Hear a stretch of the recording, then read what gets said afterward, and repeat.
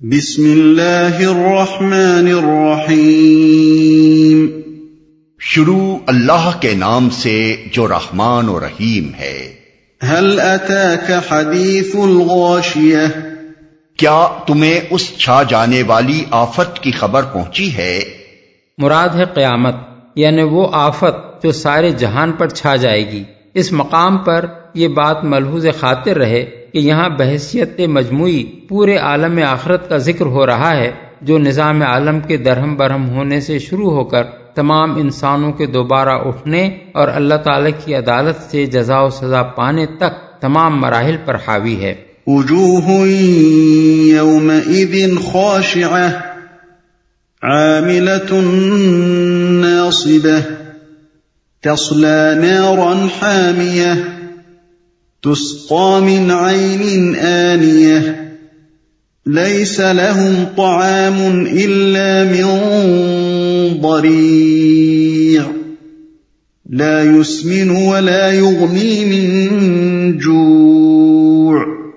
کچھ چہرے اس روز خوف زدہ ہوں گے، سخت مشقت کر رہے ہوں گے، تھکے جاتے ہوں گے، شدید آگ میں جھلس رہے ہوں گے، کھولتے ہوئے چشمے کا پانی انہیں پینے کو دیا جائے گا، خاردار سوکھی گھاس کے سوا کوئی کھانا ان کے لیے نہ ہوگا جو نہ موٹا کرے نہ بھوک مٹائے۔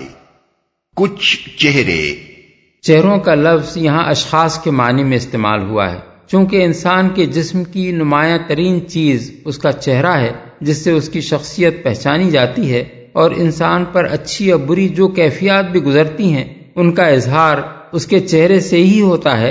اس لیے کچھ لوگ کہنے کے بجائے کچھ چہرے کے الفاظ استعمال کیے گئے ہیں۔ کوئی کھانا ان کے لیے نہ ہوگا۔ قرآن مجید میں کہیں فرمایا گیا ہے کہ جہنم کے لوگوں کو زقوم کھانے کے لیے دیا جائے گا، کہیں ارشاد ہوا ہے کہ ان کے لیے غسلین یعنی زخموں کے دھون کے سوا کوئی کھانا نہ ہوگا، اور یہاں فرمایا جا رہا ہے کہ انہیں خاردار سوکھی گھاس کے سوا کچھ کھانے کو نہ ملے گا۔ ان بیانات میں در حقیقت کوئی تضاد نہیں ہے۔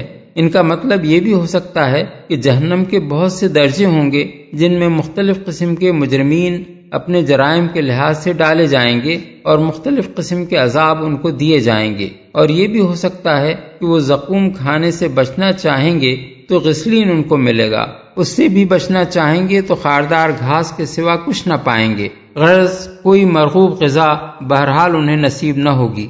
وجوہ یومئذ ناعمہ لسعیہا راضیہ فی جنت عالیہ لا تسمع فیہا لاغیہ فیہا عین جاریہ۔ کچھ چہرے اس روز بارونق ہوں گے، اپنی کارگزاری پر خوش ہوں گے، عالی مقام جنت میں ہوں گے، کوئی بیہودہ بات وہاں نہ سنیں گے، اس میں چشمے رواں ہوں گے، خوش ہوں گے۔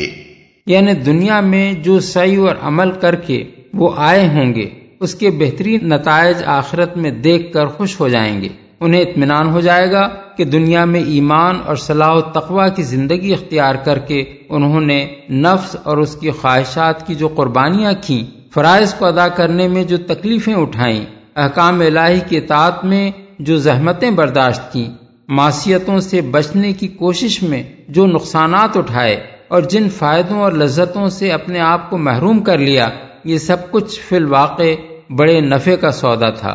بیہودہ بات وہاں نہ سنیں گے۔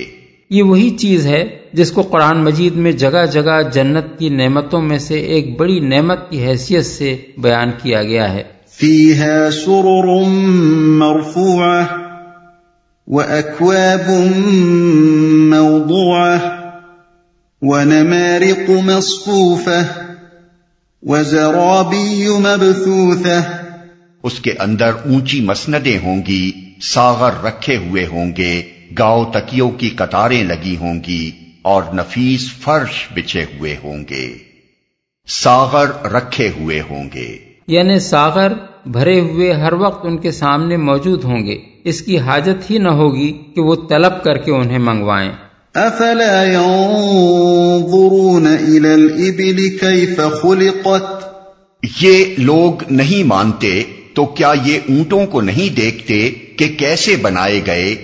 وَإِلَى السَّمَاءِ كَيْفَ رُفِعَتْ آسمان کو نہیں دیکھتے کہ کیسے اٹھایا گیا؟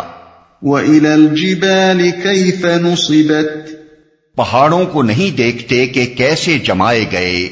وَإِلَى الْأَرْضِ كَيْفَ سُطِحَتْ اور زمین کو نہیں دیکھتے کہ کیسے بچھائی گئی؟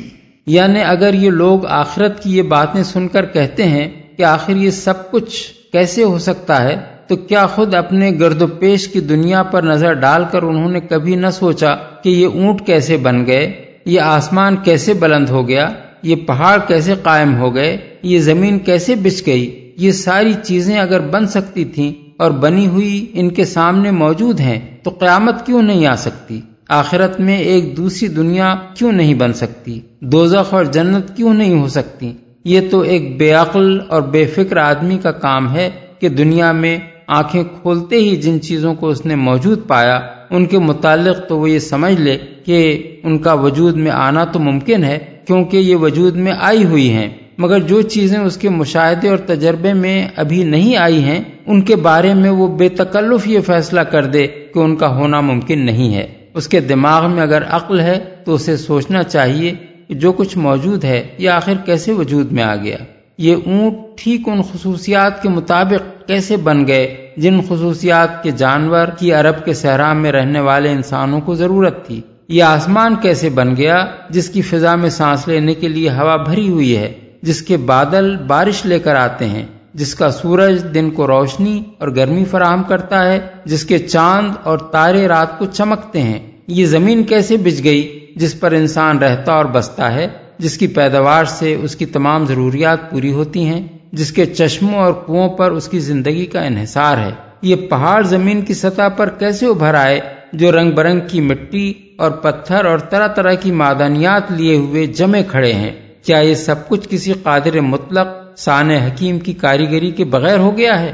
کوئی سوچنے اور سمجھنے والا دماغ اس سوال کا جواب نفی میں نہیں دے سکتا۔ وہ اگر ضدی اور ہٹ دھرم نہیں ہے تو اسے ماننا پڑے گا کہ ان میں سے ہر چیز ناممکن تھی اگر کسی زبردست قدرت اور حکمت والے نے اسے ممکن نہ بنایا ہوتا، اور جب ایک قادر کی قدرت سے دنیا کی ان چیزوں کا بننا ممکن ہے تو کوئی وجہ نہیں کہ جن چیزوں کے آئندہ وجود میں آنے کی خبر دی جا رہی ہے ان کو بعید از امکان سمجھا جائے۔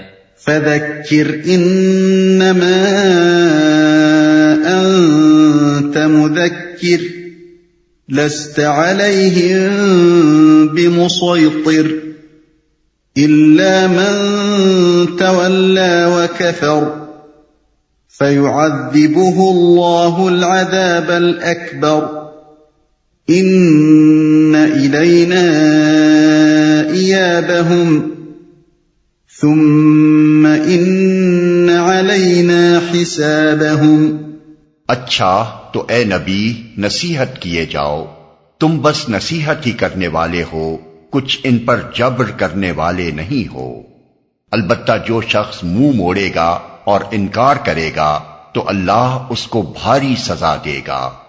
ان لوگوں کو پلٹنا ہماری طرف ہی ہے، پھر ان کا حساب لینا ہمارے ہی ذمے ہے، جبر کرنے والے نہیں ہو۔